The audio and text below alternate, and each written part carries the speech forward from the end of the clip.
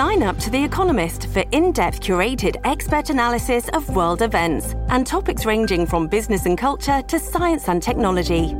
You'll get the weekly digital edition, online-only articles, curated newsletters on politics, the markets, science, culture, and China, and full access to The Economist Podcast Plus. The Economist is independent journalism for independent thinking. Go to economist.com and get your first month free.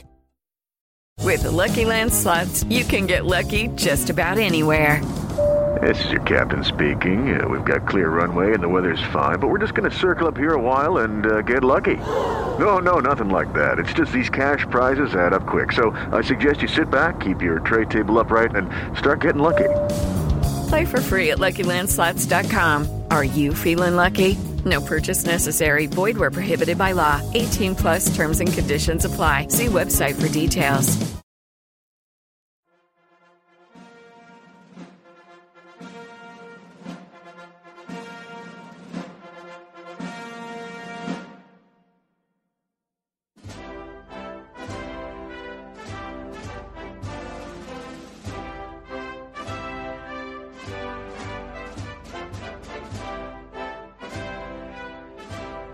Greetings, dear listeners. Welcome to another edition of the Remnant Podcast. I'm Jonah Goldberg. This week's episode is brought to you by Donors Trust, and we'll talk a little bit more about that later. In the meantime, we're very excited to have a returning guest here, and the reason why you're hearing Hail to the Chief underneath this intro is because he, in all likelihood, will be the next president of the American Enterprise Institute. I kid. But we have Ben Sasse, senator from Nebraska, and the one who left the infamous episode 11, the most covered in somebody else's blood, but we won't talk about that right now. Ben, great to have you here. Good to be back. I didn't know we were going to start with blood. Well, I think the last time you were on, we talked about peeing in cornstalk, so we're not going to I think it's an improvement. Probation was long. I think you had me on episodes 1, 3, and 5, and then urination in cornfields came up, and then I was banished. I think you put me on a 20-episode probation. Something like that. Yeah. I mean, let's be fair. I mean, the lacuna, your exile was more self-imposed than for me. I mean, let's start with the fact that you're no longer a Twitter guy. What is that about? So I'm not no longer forever, but I'm on a Sabbath. So we tend to turn off. Lent thing? No. We turn off social media at our house on Sundays usually. So Saturday night we try to become focused on where we are and turn off distance. We also have teenage kids and we impose this on them.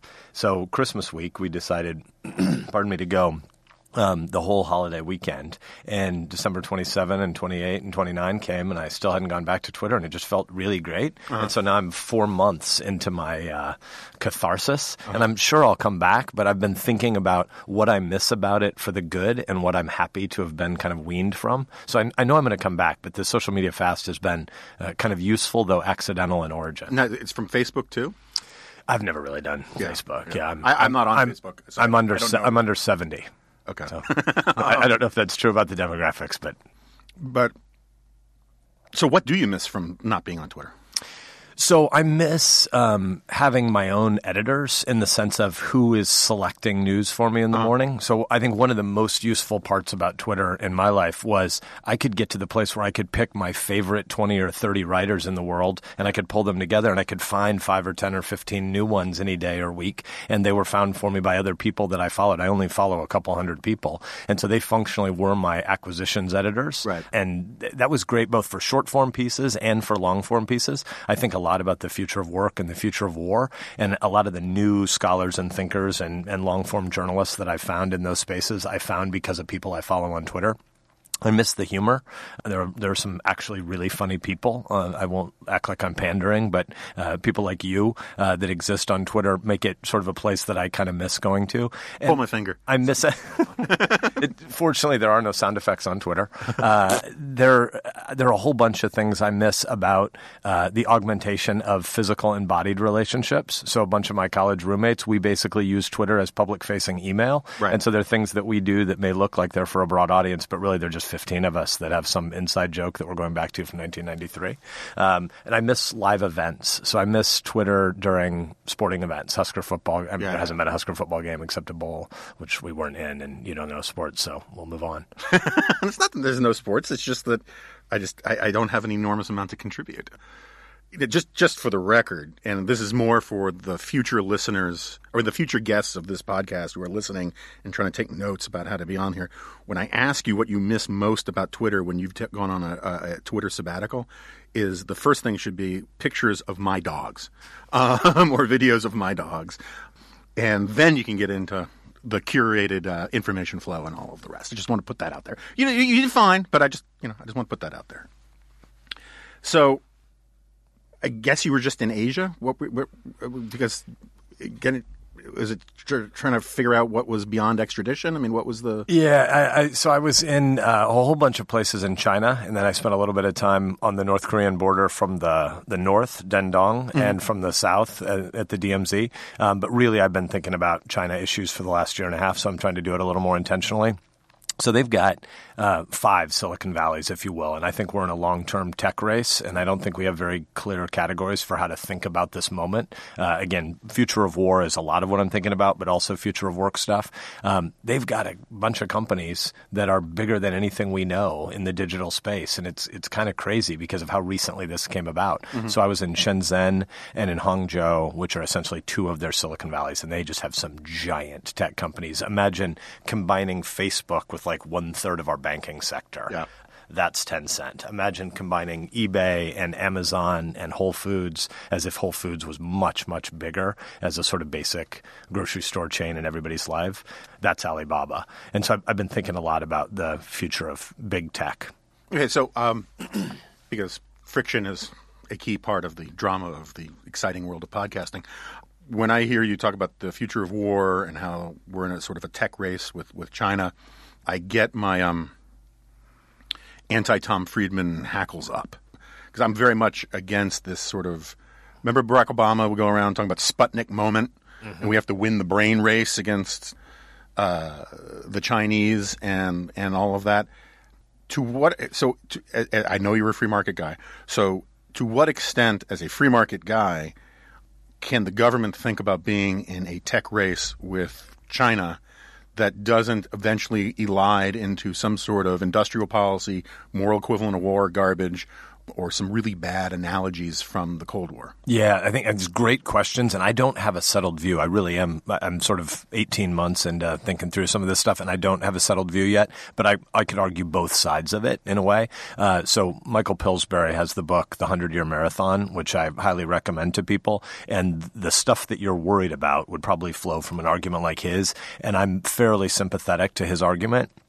That just at the level of, maybe back up, you're right, I'm a market guy and I believe in decentralized decision-making and human innovation and all that people can produce when they innovate, and central planning, command and control systems don't work nearly as well as decentralized systems for almost everything. So I believe that as a kind of, theological, anthropological matter and as a historical economic development matter. And yet I'm really glad the Soviets didn't have first strike nuclear capabilities in 1945, 46, 47. A whole bunch of things happened where we got to a place where nuclear policy could believe mutually assured destruction was going to give stability to the world. I'm glad we had nukes before they did. Mm-hmm. And you can imagine a world where future digital tools, if the Chinese had them before we did, there's a whole bunch of things that worry me about that, and I think we should be mindful of that at the level of policy. And so the argument in 100-Year Marathon is essentially that Mao in 1949 decided he wanted China to dominate the earth by 2049, and there's sort of a 25-year planning process, 20 cycles of 5-year planning processes from there. And there are a whole bunch of things happening now in the digital revolution where the U.S. is not really ahead, either in the private sector or certainly governmentally. And I think the kind of techno-mercantilist moment we're at, digital mercantilism, there's a whole bunch of stuff where we have to recognize recognize the asymmetry of where we are in cyber policy. The Chinese government and Chinese nominally private sector institutions can hack U.S. companies, and the information that they get can be handed back and forth between government and nominally private sector. The U.S. government doesn't have any ability or desire or will to go hack private sector, again, nominally private sector Chinese companies, because what would we do with the information? We're not going to hand it to a specific private sector company in the U.S. So our need to play defense in cyber battle is much, much bigger because we believe in a private sector, not a mercantilist government-industry alliance. I think there are problems there that we have to think through. I don't think we've thought them through clearly, and I think there are big tech moments happening that we're not mindful of. The Chinese are jumping, for instance, from a cash society straight to a cashless and face pay society. They're not going through a credit card phase, and I think it's new to most Americans to think of China as having lots more middle-class people than we have, right? Because they've still got hundreds of millions of poor people. You don't pause to think, oh, well, they actually have 300 million middle-class people, and we've got more like 225 million middle-class people. And if you've got a whole bunch more STEM, if you've got a whole bunch more coding and math and science and engineering and R&D investment, there are some problems that worry me that there could be situations like us being behind in a big race in 1946. That's a little scary. Yeah, okay. I'll push back a little bit, and this is all off the top of my head because I didn't know we were going to go down this way, but me neither. I'm just back. I'm still jet lagged, so anything I say, I have the right to revise when I'm awake. So, first of all, I'm always skeptical when I hear 25-year plan, right? I think back to, I was a young larval policy guy here at AEI in the early 1990s when there was still all of this envy of MIDI in Japan. And remember there's that great scene in what's the Clint Eastwood movie where he's the Secret Service agent? In the Line of Fire. In the Line of Fire, where Rene Russo, and who's the assassin guy? I don't care. Let's talk about Rene Russo some more. And John Malkovich is pretending to be this big donor, right? And he goes, in America, they only plan for the next quarter. In Japan, they plan for the next quarter century. And all the guys at this table are like, oh, we need your thinking in the White House. This is brilliant. And it's garbage, right? I mean, I'm a big Hayek knowledge problem guy. The idea that you can plan 25 years in the future or that China is operating. This idea, again, I haven't read the book that you're talking about, and I'm sure there's a lot of great stuff in it, right? But it was not Mao's plan that 30-something odd years later, 40-something odd years later, that Deng Xiaoping would very reluctantly embrace market incentives, right? I mean, it was Mao's idea to do collectivization and murder a whole bunch of people. And whenever I talk to college students about this, the thing I always, drives me crazy about Tom Friedman and others is there's this fetishization of what they call, or used to call, authoritarian capitalism, right? And so in China, they try to make collectivism work, and when it doesn't, as a last resort, and I really mean a last resort, because first they killed 60 million of their own people, right? And then they're like, damn, not even that worked.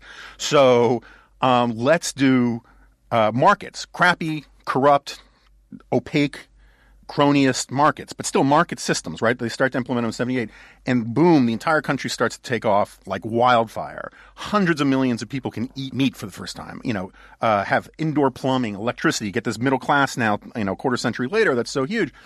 And so many technocrats in the West, just like they did with Mussolini, just like they did with the Soviet Union, they look at all of this and they say, wow, it must have been the authoritarianism. And it's garbage. Right. And so the idea that you can plan all of this stuff, I'm very skeptical. Where I agree with you, or where I have my concerns, is the stuff that they're doing as a matter of authoritarianism in China these days is really scary to me. The facial recognition stuff, your sort of civic credit score, whatever they're calling it, that stuff is really, really creepy to me. And as a guy who's against teleology, right, I don't think there's a right side of history. I don't think that there's any cold, impersonal forces guiding the universe, or at least you can't act that way. People have always said that technology and markets and all these things are always going to be liberating. Maybe markets are, but technology isn't necessarily liberating. For a long time, it seemed like technology was on the side of Big Brother. Then it seemed, oh, no, look, technology is liberating. Everyone's free. It's great. Printing presses and Xerox machines and Twitter, they're all the same thing. They liberate humanity. And now you look at China, and technology turns out it's not liberating, right? But I guess my biggest problem with the prediction that China is going to stay the course, and it absolutely may, is that if the things that led to the financial crisis in the United States in 2008 are problems for everybody, right? Opaqueness, bad capital, heavy leverage, unreliable statistics, corrupt, political class. China has got all of those things in spades. Plus, it's got this demographic time bomb that says that they're going to get old before they truly get rich. And you talk to... Hence the end of the one-child policy. Right. But you talk to a lot of people, a lot of China experts, and I haven't been there. People say, that as afraid as people are of the Communist Party, the Communist Party is more afraid of the people. and so this idea that we're going to make it to 2049 without some radical implosion of all of these factors, or I'm just very skeptical. I don't know if it's going to get better or worse, but I'm just very skeptical. Yes, really great stuff, and I want to reiterate that I'm not settled on this either, but I think there are three different big bundles in what you said. Number one is a sort of basic anthropological claim about human dignity spurring innovation in ways that central planning never can. Right. 3 cheers and amen. Absolutely true. Number two, there's a whole bunch of stuff happening with the digital surveillance state over there that is scary in ways that is partly Orwellian in terms of how willing people are to be drugged by it. Yeah. So Hema Markets, imagine the Whole Foods side of an Amazon play.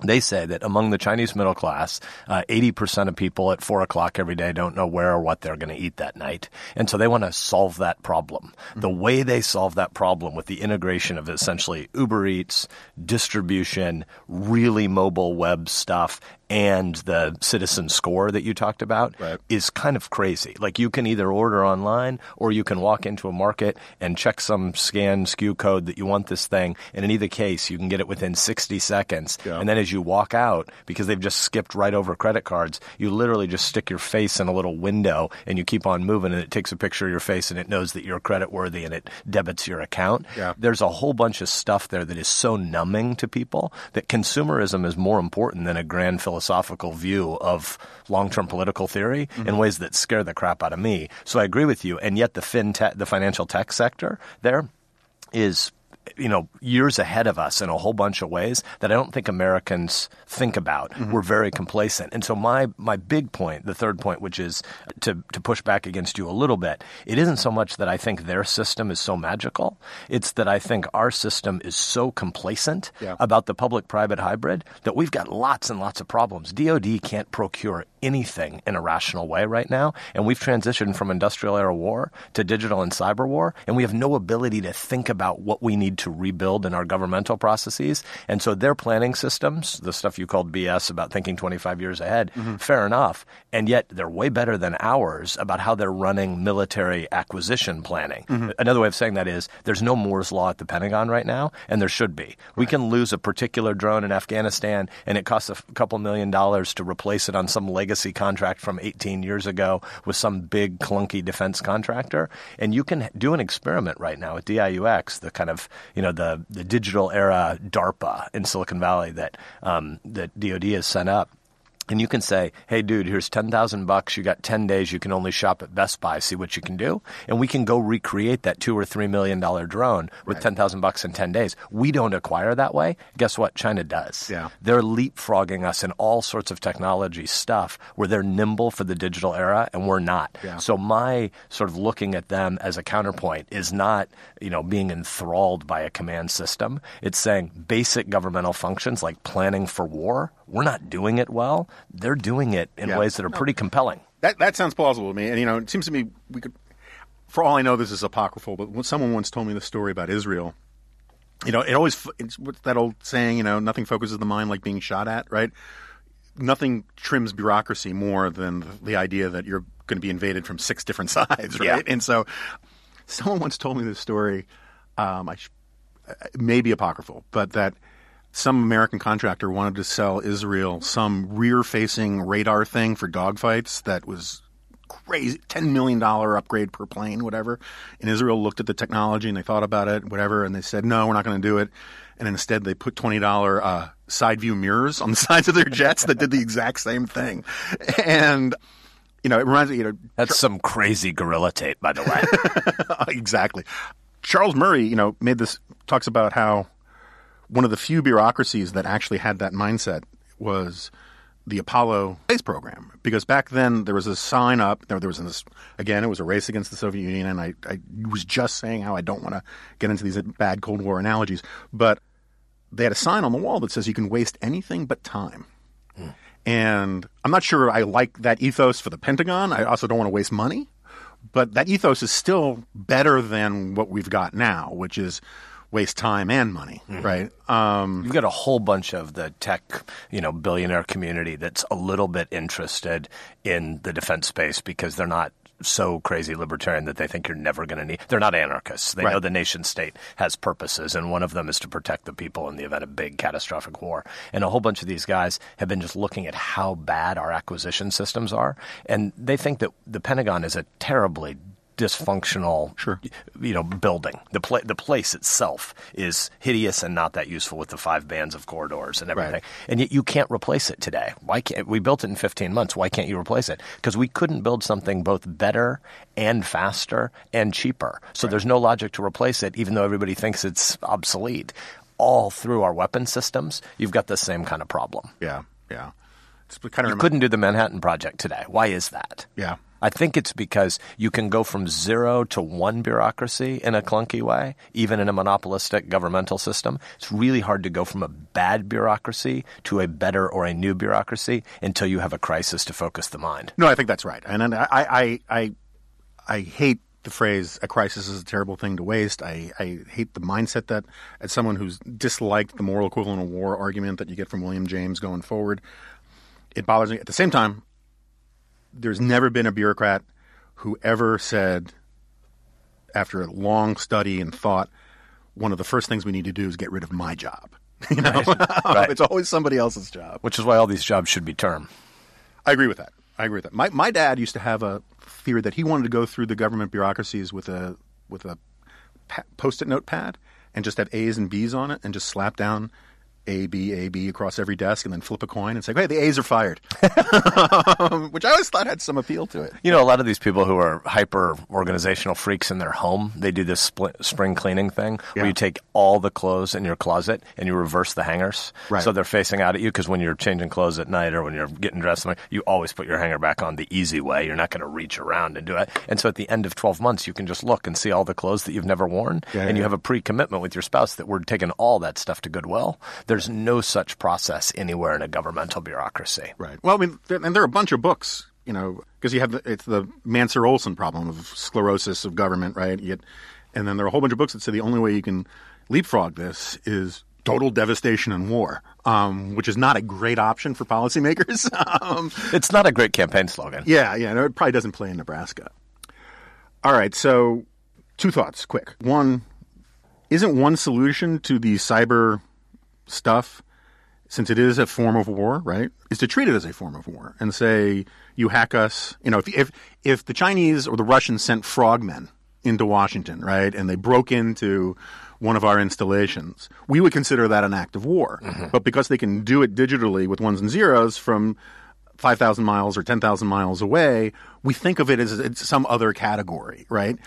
Why not say, hey, look, we're going to treat acts of incursion into our sovereignty equally, and if you do it with guns in the middle of the night, or if you do it with computers, we're gonna treat it the same way. Wouldn't that help? Yeah, so I am in favor of us developing our cyber doctrine to the level that we would say there are definitely circumstances where we would have a kinetic response to a cyber attack. Right. I think there are 2 big reasons why we haven't done it. I mean, maybe the first is let's just set the table. And I'm pretty new in this stuff, but I've been thinking about this more than anything else the last 12 to 18 months. When you had conventional war and nuclear war, at the moment where one side had nuclear capabilities, there was really no need to fight a conventional war because nukes were going to trump everything, and you had all the power war then. Once your opponent got nuclear weapons as well, now the nukes cancel out and neither side can use them because there's mutually assured destruction. So conventional weapon is the thing that would happen again because neither side's going to be able to use the nukes. But as an entity that has nukes versus one that doesn't, there's no need for conventional war. I think what's happened is a third domain of war has been created, which is cyber. And the first mover advantages there are sort of like first mover advantages in nukes, except they're not as binary. You can do incremental stuff. But once both sides knew that cyber could be used in really, really mega destructive ways, there might be a doctrinal thought that we'd work out that makes it a little bit analogous to the arrival of nuclear age against conventional war. But what's happened now is the U.S. has so much more underbelly because we've got more electricity than anybody else in the world. So everything is asymmetric against us and that we have more to defend. And because we're a private sector system where most of all that's interesting here is in civil society or is in the corporate world, not in government, when other command and control systems, Russia and China, are willing to hack us, we don't have the same ability to respond by hacking the same things. And so I think we need to take the step with all sorts of caveats and caution. We need to take the step of letting people know there would be kinetic response to cyber attack at some point. The problem is the gray space about what defines a cyber attack versus mere information exploration is really, really gray. Yeah. And that's what's so disastrous about the way the media, I know neither of us have had great desire to jump into Trump conversation here. But one of the things that's so painful about the short-term way the media covers everything about the 2016 election is it's always immediately about Trump. Right. And really, this is a Russia investigation, and Russia is proxy for the long-term gray space hybrid war that China plans to be able to wage. Right. And what they want to do is make you a little bit pregnant 6 months in the rearview mirror before you understand what's happened. And so when you go in and you steal information, or when you go and you explore inside the energy grid, but there's been no damage, really darn hard for us to call that an act of war and respond with something kinetic. Well, what Putin plans to do is after he explores the energy grid for a whole bunch of times and doesn't damage anything but merely was snooping, then he's going to do $80 or $503 of damage. Right. And so now you're going to go, wait a minute, are we going to go to war over $500? I mean, he's been in our systems for 18 months. Right. And now they accidentally broke some little circuit somewhere. It's no big deal. And they want to get to the place where we're so complacent that we're pregnant in the rearview mirror before we ever know how to respond. And our society right now is so divided, we don't even know how to think about this next generation of gray hybrid war. Yeah, so Jack is going to do the chart of making pregnant in the rearview mirror 6 months behind metaphor work on paper because it's complicated. It's a chart that requires way more diagramming than is fit for a family audience. No, look, I think that all makes an enormous amount of sense. And because I may not have this opportunity again for a long time, I'm going to go to one of my long-standing kind of weird obsessions, okay? Longtime readers of mine know bullfighting. Here it comes. No bullfighting. That's a new one. One of my oldest ones is airborne laser volcano lancing that we need to sort of take off the pressure from the calderas and various things. But that's a different one. This one, which has backing from, and Could you name like 6 or 7 more that we're not going to do because I think these will be fun. I'm going to bring this up with Ross Douthat on the next podcast. I want the Vatican to have armies again. And if not armies, then at least papal ninjas. And I've been writing about this for 20 years. So I'm a reformational guy, and we have this whole two kingdoms doctrine right now. And this idea of arming different European churches, it's complicated. I understand it's complicated, but if we're going to turn the UN into a secular army of peacekeepers based upon who end up being corrupted because the people we actually use, the blue helmets that we actually use, tend to be from fairly crapulent countries. And did you say crapulent? I did. It's a word. Yeah. Actually, they're not from crapulent countries because crapulence means to wallow in your own richness and luxury, and they're actually from they're actually from sort of impoverished countries who are doing it for the money, and they tend to act like mercenaries. On my bingo card, I just want to be clear, I did have wallow for today's podcast, but I didn't think we were going to end at luxurious countries, so I still lose. So if at least the Swiss armies, they're appealing to a higher order. Anyway, we can go down memory lane of all of my weird, quirky things another time, but I believe it's Jeremy Rabkin, great legal thinker, was the first guy to ever float this idea past me, and I've been obsessed with it minorly ever since. In the world of cyber war, piracy, all of that kind of stuff, there's actually a provision in the Constitution for dealing with acts of piracy. It's called letters of marque. And we could establish in some way privateers, give people a wink and a nod, some of these Silicon Valley bigwigs that you like, right? Authorize them to fight these guys where they find them when they're doing bad things, but it's officially not an act of the U.S. government. It is just sort of a gray area sanctioned kind of act, which is what Russia is doing now. They have these BS cutout things, and the difference is, in a totalitarian or authoritarian country, there is no such thing as independent actors. It's like Russia saying, oh, these are just volunteers going into Ukraine or Syria. It's nonsense. These are people doing it because the government is telling them to. Same thing in China. There are no rogue actors. If you live in a totalitarian country, the state ultimately is responsible for everything that happens within it. But we can get into that gray space by not getting into it ourselves, but instead – and the idea of if you want to make get that sort of Cold War excitement for young people who want to do something cool for their country, giving them letters of marque to go open cans of whoop ass in the twilight struggle of cyberspace, I think would be a great way to do it. And at the very minimum, a lot of fun. So I'm just going to put that out there. Yeah, because I think we should always think about next generations of war as primarily about fun and the movies that we can make about it. Well, the glamour of war is one of the reasons why young men tend to sign up for these things. And the frontal lobe is not finished when you're an 18 or 19-year-old male and you make lots of decisions the nation may need you to make that a 40-year-old wouldn't be able to muster the energy to do. Right, but my point is I'm not trying to glamorize war. I'm trying to glamorize the service for America that America needs to fight these challenges that you're talking about. Yeah, so first of all, I think we should game a lot of this out. I don't think we're thinking nearly big enough about what the next generation of digital and cyber war look like. So I'm very open to the conversation. I think I'm against the conclusion you're landing at, but only after 5 more years of us deliberating about it. Yeah. I think Stuxnet is a pretty good example of how these things can unfold in ways that you might not have envisioned. That obviously wasn't a letter of marque situation. But for people who haven't seen it, by the way, watch the documentary Stuxnet. Do it, with a glass of whiskey and late at night when you don't have to go anywhere the next day because it'll overwhelm your brain for the next 12 hours. But Stuxnet, about the attack on an Iranian facility in 2011, 2012, is pretty dang scary because of the ways that it ended up unfolding unpredictably. But I think the real big reason why this is probably not a good idea is because of the problems of attribution. I don't think you want a world to unfold where we have lots more actors in this space, because when a country A or party, non-state actor A, attacks country B, they may well not actually be country A doing it. It might be country X who made it look like country A was doing it. And if you have a much bigger N, if you have a much bigger number of actors, the likelihood of having retaliation and response and counter response, and all of a sudden you're 6 chess moves into something before you realize A didn't attack B to begin it, none of it matters by then. We're already Hatfields and McCoys, and people have been shooting at each other in a bunch of directions. So I think I'm against it, but I think we should game it out, because what we're doing now is not forward thinking enough. No, I think that's a perfectly fine point. I just think it wildly underestimates the coolness of letters of marque, and I just want to be clear about that. I think part of this is you like saying it. I do, and I like the unusual spelling. All right, so let's switch gears and talk about something like we're not going to do too much rank punditry, but so is Congress, by which I mean both the House and the Senate, is going to do anything this year? No. Okay, cool. Glad we covered that. I've been off the continent for over a week, so maybe something's changed. But in general, anytime you ask me that question, I've been here 39 months. Feels like 40, I got to tell you. Thanks. I've been here 39 months, and any week or month you would have asked me, is Congress going to get something done?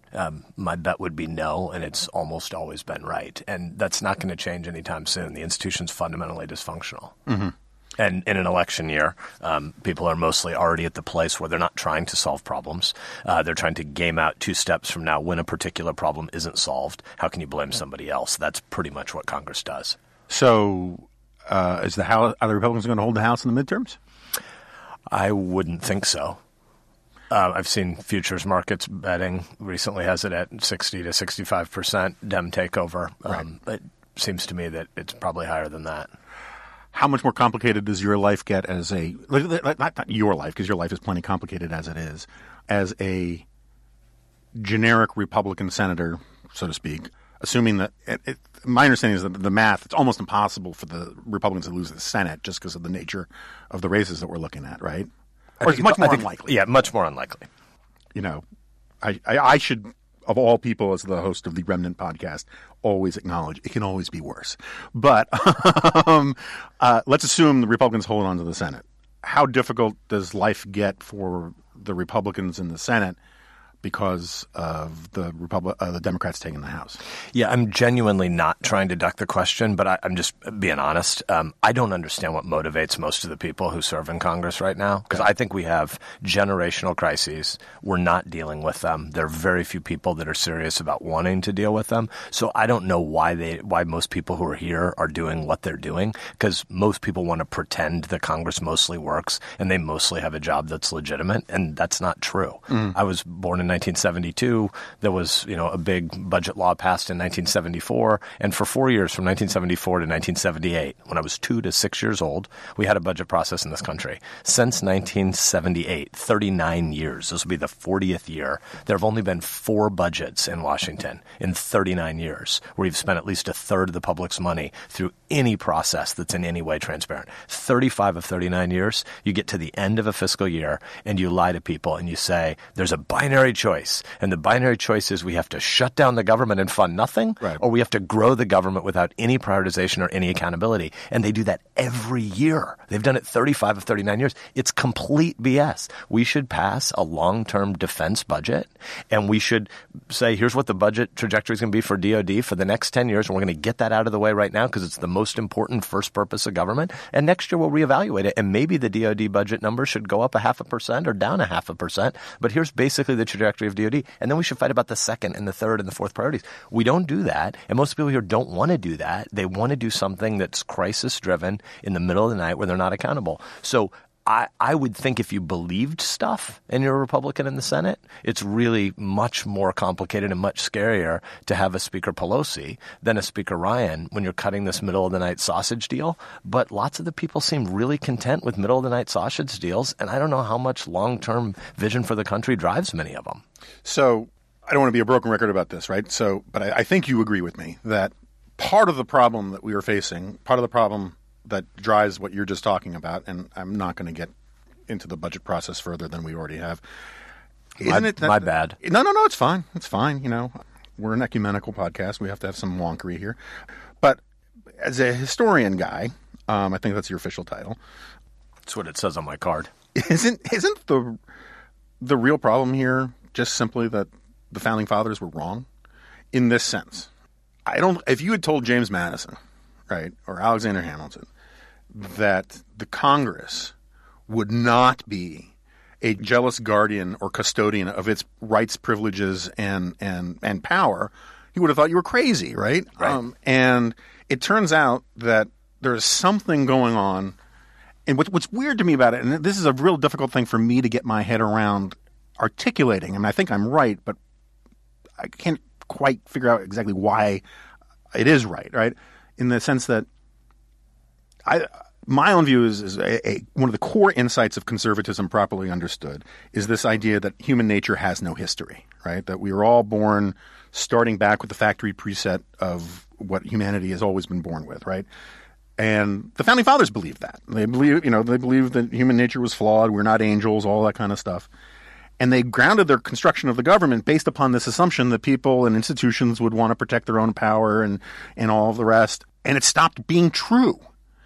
And so, I mean, I think part of the problem, at least with the House side and some of the Senate side, is that a lot of politicians on both the left and the right are more interested in being pundits than they are being legislators. Yep. And that's a mess.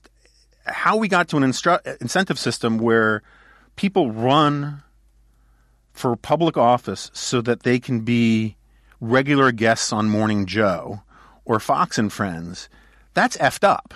And I don't know how you fix that, right? I mean, because most of your colleagues actually have no institutional memory of what it's like to actually be a legislator, right? I like Cory Gardner a lot. Don't get me wrong, but like when Sessions changed that rule about weed, he freaked out and demanded that the federal government, the executive branch, fix this public policy problem.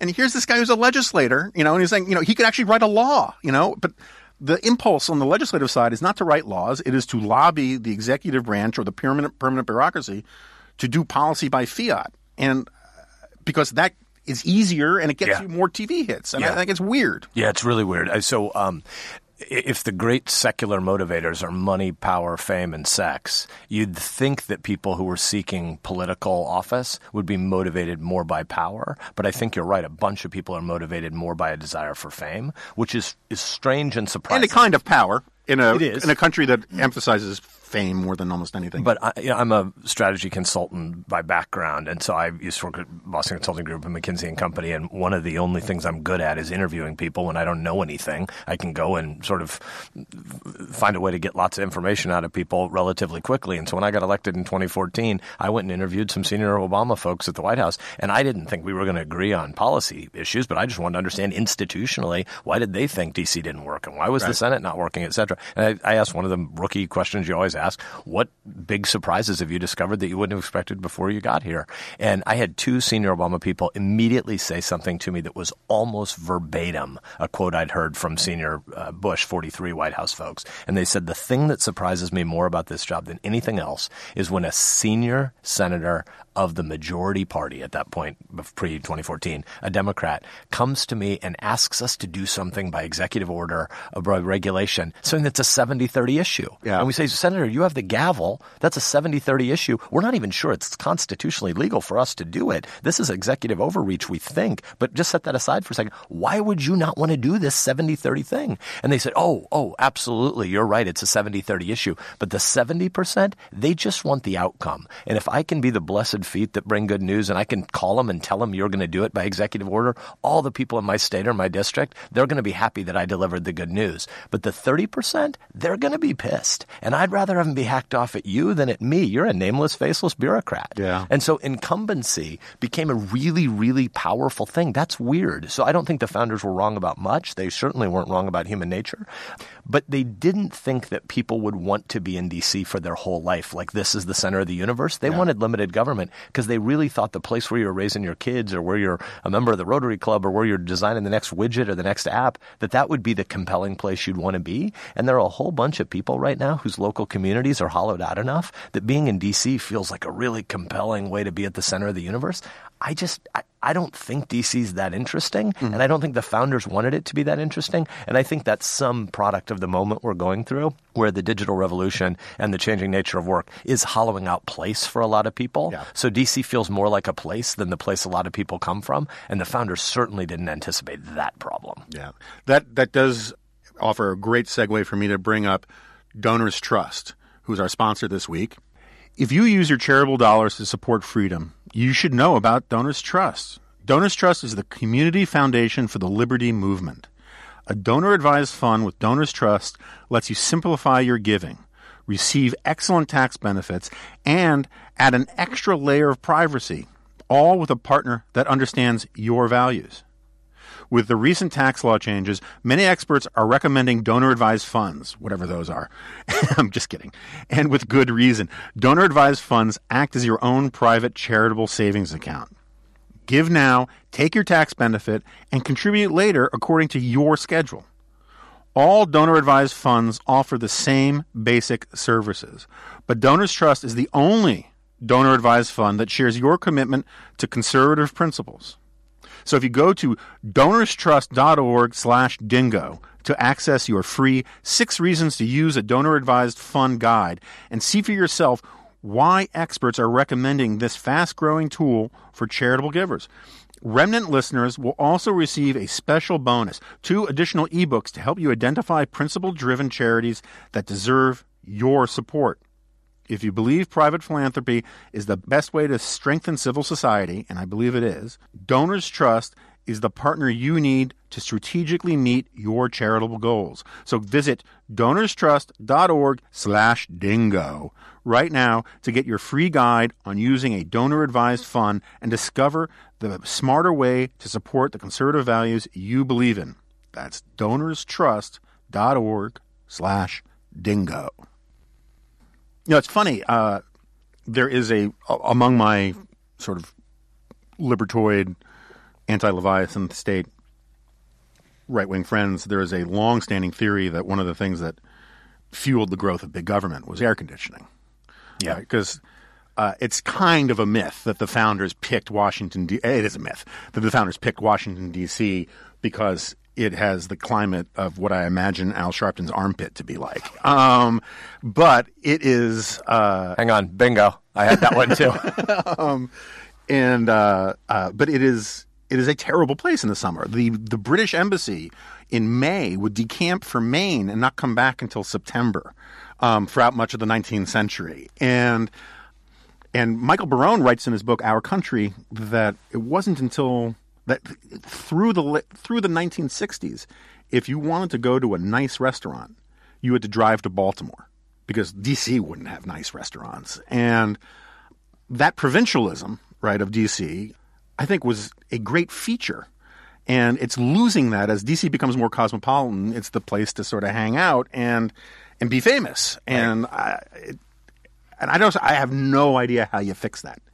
But I think it's a serious problem. Yeah, I agree. I mean, 5 of the 7 richest counties in the country are the suburbs of D.C. A river of money flows to this place, and therefore it becomes a compelling place that a lot of people don't want to leave. Our founders certainly envisioned a world where you would do public service as a service and for a time, and you'd want to go home. Obviously, I'm zealously in favor of term limits, and they're also not going to pass anytime soon. Tom Coburn might be successful with some of his Convention of the States stuff, so it could happen in a bottom-up way, but it's not going to come from here, sadly.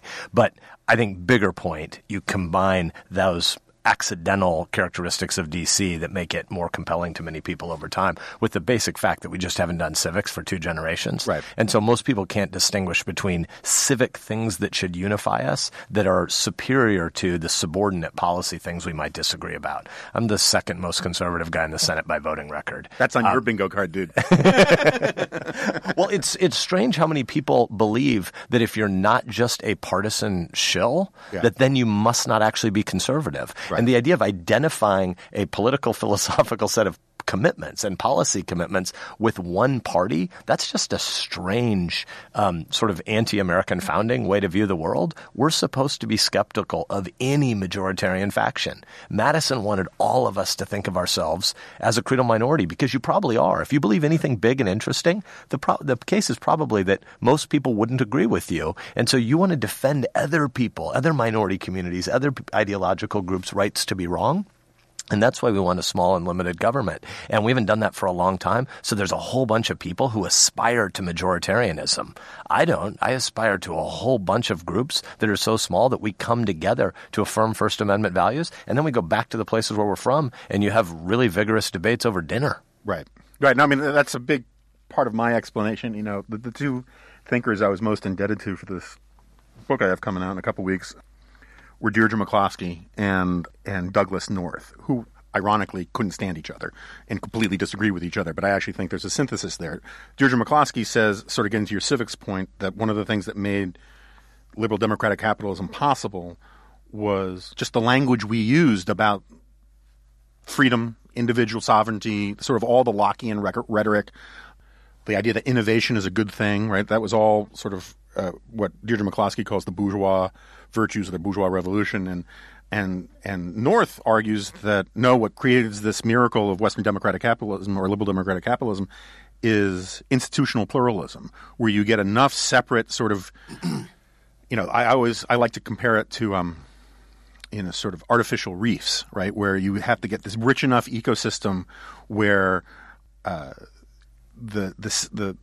rules of the game become a matter of survival for everybody, because you never know who's going to get into power until it becomes this sort of rich thing that sort of has path dependence and works on its own. And we don't teach kids to be grateful for this country. We don't teach kids to be grateful for anything, right? And, you know, gratitude is the opposite of entitlement. And we teach a lot of kids to be entitled to a lot of stuff. And on the partisans thing, you know, I mean, I guess we should do a little Trumpism stuff, and then I'll let you go. Before you go there, let me just underscore, and this is, again, not pandering because I know your audience has heard you on gratitude, but your riff on that is so good and important because it does reset the mind to why conservative. We could debate all the different ways and subgroups about what the term means, but if you know that the world is broken and messy, when you understand all the blessings that you have, you want to conserve them. And the reality is the world has always been broken and messy. And healthy, wise people become more conservative over time because they get more grateful when they see the complications of the world. I huddled in secret with a bunch of North Korean refugees 2 times over the last couple of weeks. And, a number of them happened to be Christians. And so I was asking particular questions about whether they ever got to assemble for worship. And they were talking about how they might share texts or how they might do this or how they might use their cell phones. But when you brought up the idea of assembly, everybody, and these are 2 small rooms, but I did this twice, everybody in both rooms just immediately begins to bawl and sob about, of course, there was no way they could ever assemble. One guy said one thing about how he and 2 other married couples, 6 total people, had one time gone to the mountains and sung a few hymns and scared to death they were going to be slaughtered at any moment for doing it. And there's no one I care a lot about theology. I care about theological particularity. I want to have debates about theology. But there's no one who believes anything who wouldn't have said, I want those people to be able to assemble. What a blessing that we have freedom of assembly. Right. Not just religion and press and speech and protest, but assembly. And when you see the world where there isn't assembly, man, you're grateful. Sorry, but no, look, I agree with that entirely. gratitude. And it's sort of a Hayekian point. I mean, I'm a big believer in embedded and hidden knowledge, right? And that most of the customs and institutions that we've developed over a really long time contain thousands of generations of trial and error. You just think about all of the mistakes that were made to get us to French cuisine. The food poisoning and you can't, or you just can't eat that or whatever. And yet every generation is taught these things that are invested with immense amounts of knowledge that we just think that's the way the world is. And one of the things I always like to ask kids is, how far back in time can you go before you're completely useless, right? Like, do you know how to field dress a moose? Do you know how to can you make bread? Do you know how to literally grow wheat? And you probably do, but I do have a workout T-shirt that just says "I heart gluten." So you're speaking my love language now. Talk about pandering. And but it's an amazing thing that most of us live on this tiny, thin bubble of Western civilization where almost everything that we have inherited is stuff that we have no idea how it works. We don't know how. Maybe one in a million people in America could create a computer from just spare parts. It's or maybe 1 in 10,000. But almost all the stuff that we have was created through sort of the wisdom of markets, the sort of iPencil kind of thing. And we look at this stuff and we don't say, wow, that's awesome. This is a great thing to be grateful for. We think, my God, why doesn't, the camera on my frickin' phone, which can talk to space, have more megapixels, right? And it's an amazing amount of ingratitude that is sort of baked into the cake, the sense of expectation that all our wants and desires are going to be sort of fulfilled. So anyway, I'm sorry for ranting. You were headed to the president, and I interrupted you. Sorry. Yeah, no, and I'm sure half the listeners I am sure relieved that you interrupted me, and the other half were dismayed. So just to set this up for listeners, we'll put the relevant pieces up on the show notes. I got into so Rich Lowry, my boss and fearless leader at National Review, wrote this piece basically saying, sort of echoing arguments made by Henry Olsen and Sean Trendy and others that Trump isn't all that unusual a Republican president, that Republican presidents have always combined populism and conservatism to both get elected and also to sort of sustain their coalition once in office. And the way Rich wrote the piece for Politico, it sounded like he was really sort of taking dead aim at conservative Trump critics. I don't know if Rich has responded yet.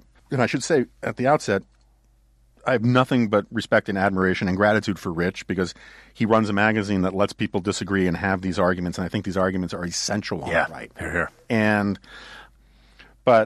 So I actually have my LA Times column today, which is about taking aim at this idea that you can't just say because Trump uses populism and conservatism, he's no different than Reagan. I think that's a really bad argument when it's done, at least in that simplistic form, which you see a lot. And then Ramesh Ponnuru and I co-wrote a response that we ran on NRO, making the point that it is all the more essential in this day and age and in this moment for conservatives to support Donald Trump when he's right, but to criticize him when he's wrong, and to maintain, more importantly, to maintain both in theory and in practice the fact that the conservative movement or that intellectual conservatism upholds certain ideas that are not contingent upon an electoral cycle and are not right or wrong depending on whether Donald Trump agrees with them. And I think Rich would agree with me all that. This is all very nuanced disagreement. But I'm just curious, since you're in the fighting pits on this stuff, where you come down on these various controversies. Yeah, so first of all, when I was flying back from China, I saw that you have this debate going with Rich, and I've only scanned it, so I'm not fully up to speed, but I would say that one of the things that feels strange about how the president is a proxy for everything good or evil in any debate, or policy right, policy wrong, is how many people just live short-termist. Yeah. And I think that our habits of media consumption, just the very word news is contrasted with olds or enduring or something.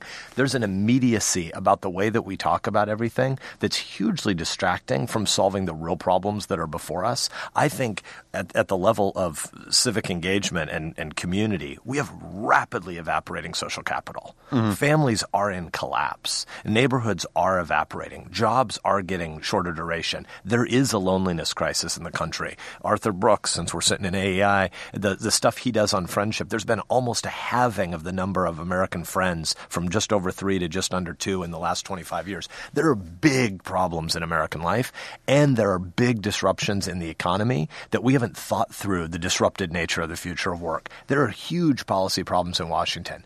And when Trump, you have to be all for or all against Trump every time he tweets, that just implies in some way that he's focused on the long term, or that CNN's critiques of him are focused on the long term. And neither of those things are true. Right. The president's critiques of many things in 2015, 2016 may be distilled to the establishment has no idea what it's doing, and Washington isn't urgent and isn't serious about solving long-term problems. There are a whole bunch of people who have conventions and norms and offices and, Calvin would have said, lace, fashion.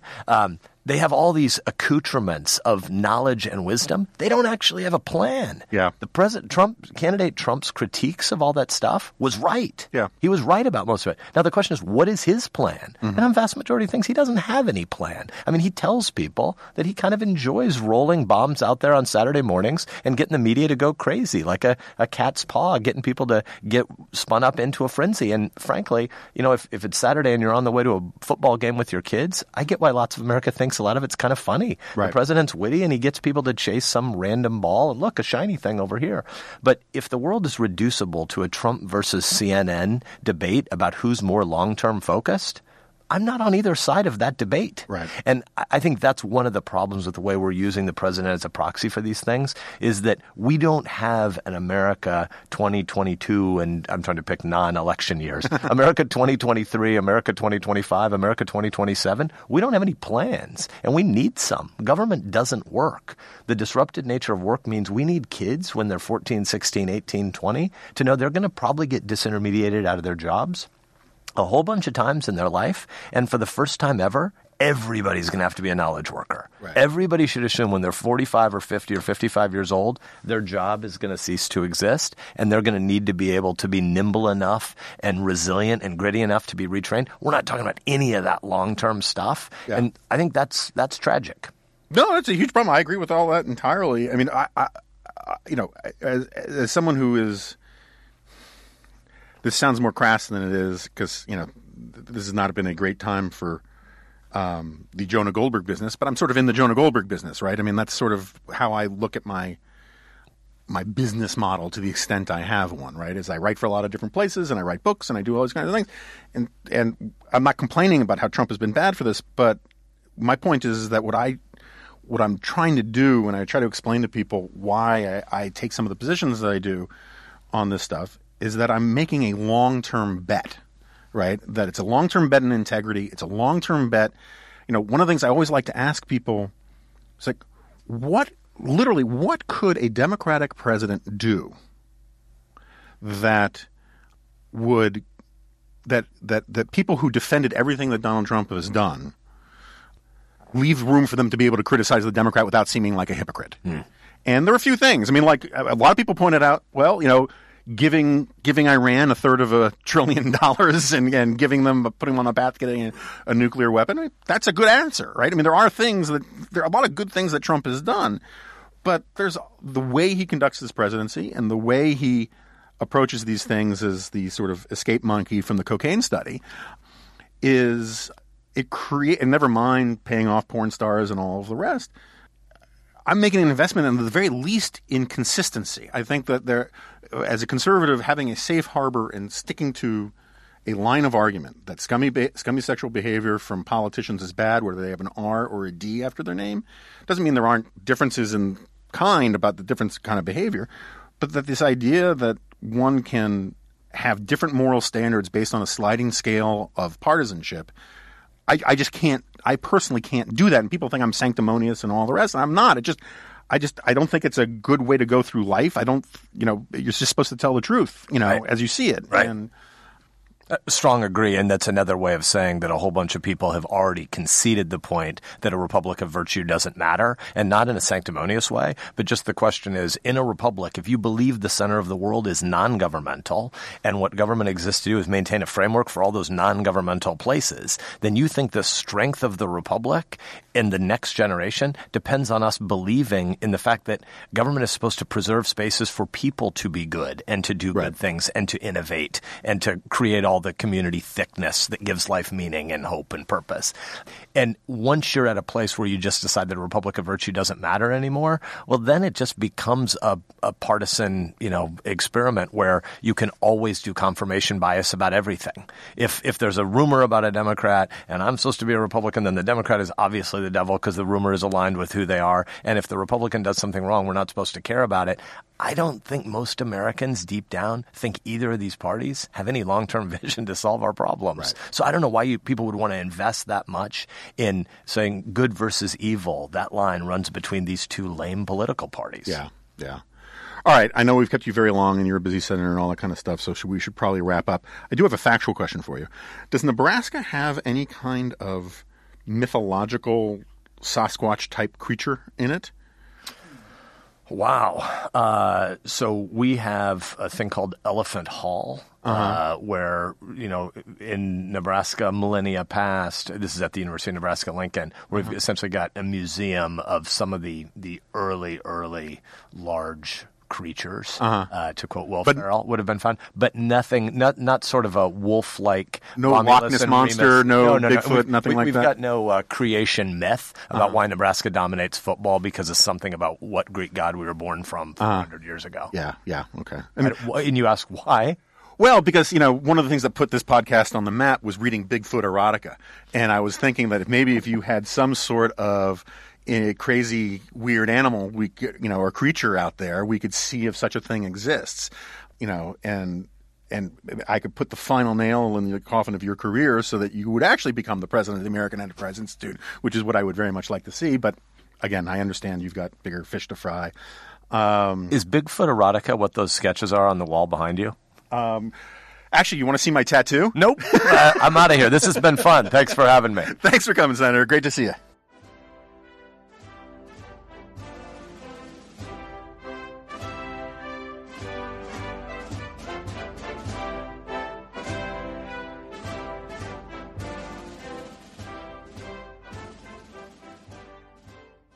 All right, so the senator has left the building. It was nice to have Sass back in here. I mean, particularly since the carnage of episode 11.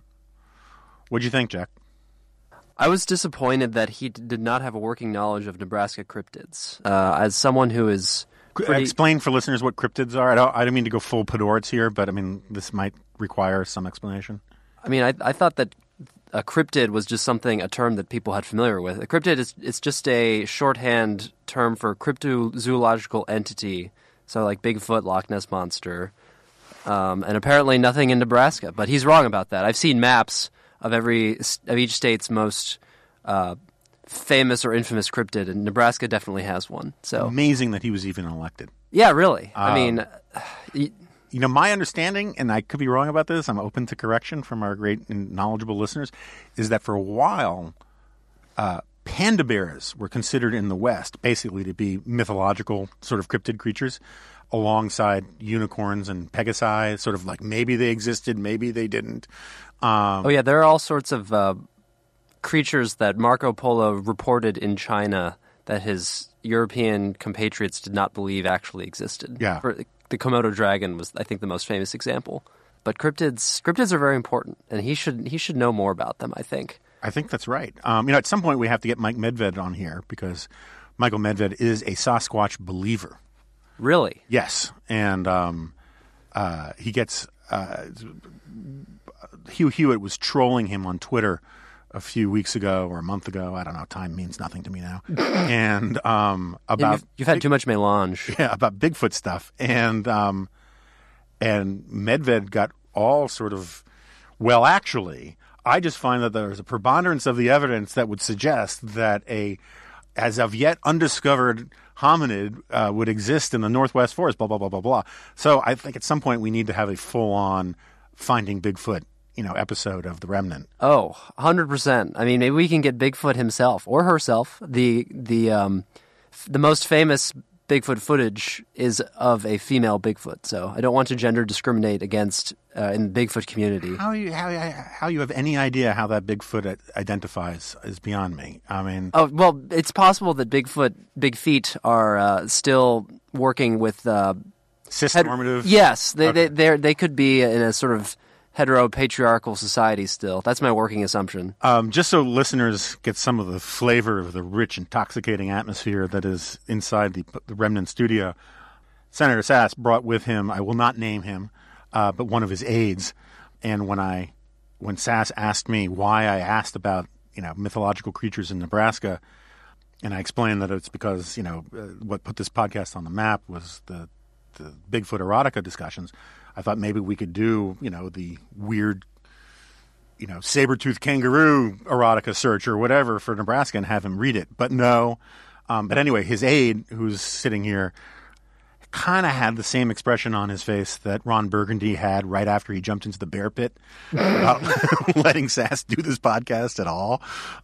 Anyway, speaking of this podcast, I want to thank our friend Eric Erickson, who has a subtle and nuanced post up called Your Podcast Sucks.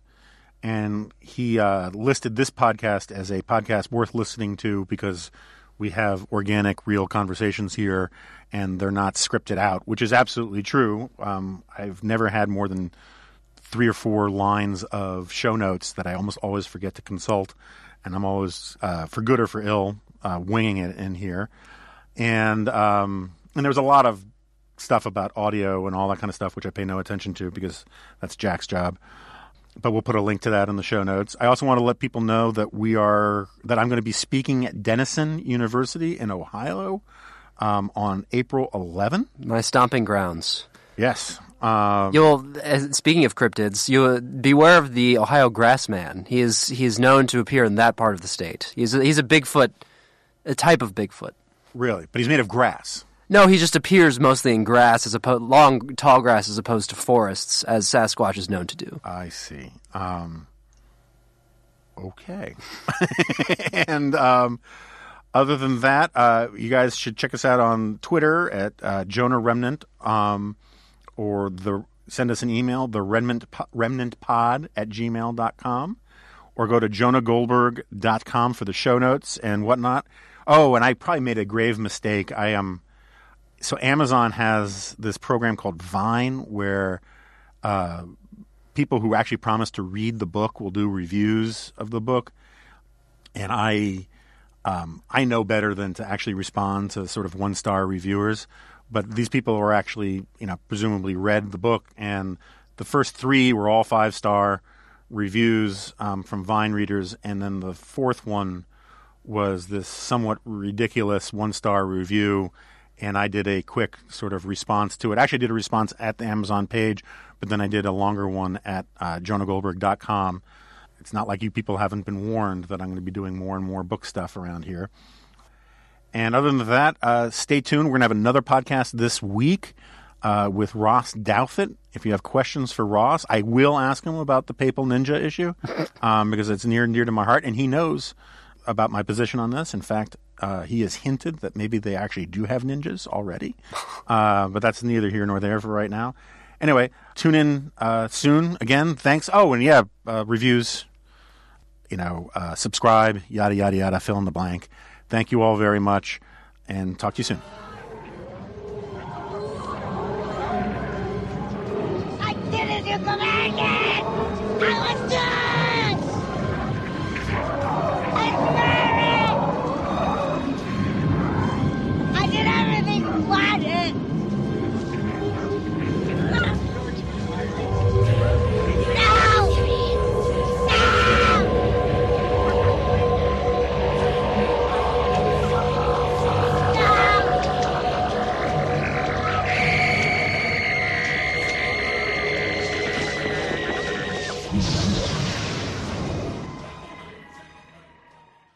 With Lucky Land Slots, you can get lucky just about anywhere. Dearly beloved, we are gathered here today to... Has anyone seen the bride and groom?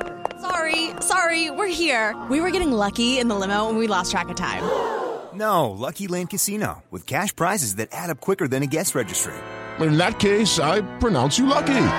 Play for free at LuckyLandSlots.com. Daily bonuses are waiting. No purchase necessary. Void where prohibited by law. 18+. Terms and conditions apply. See website for details.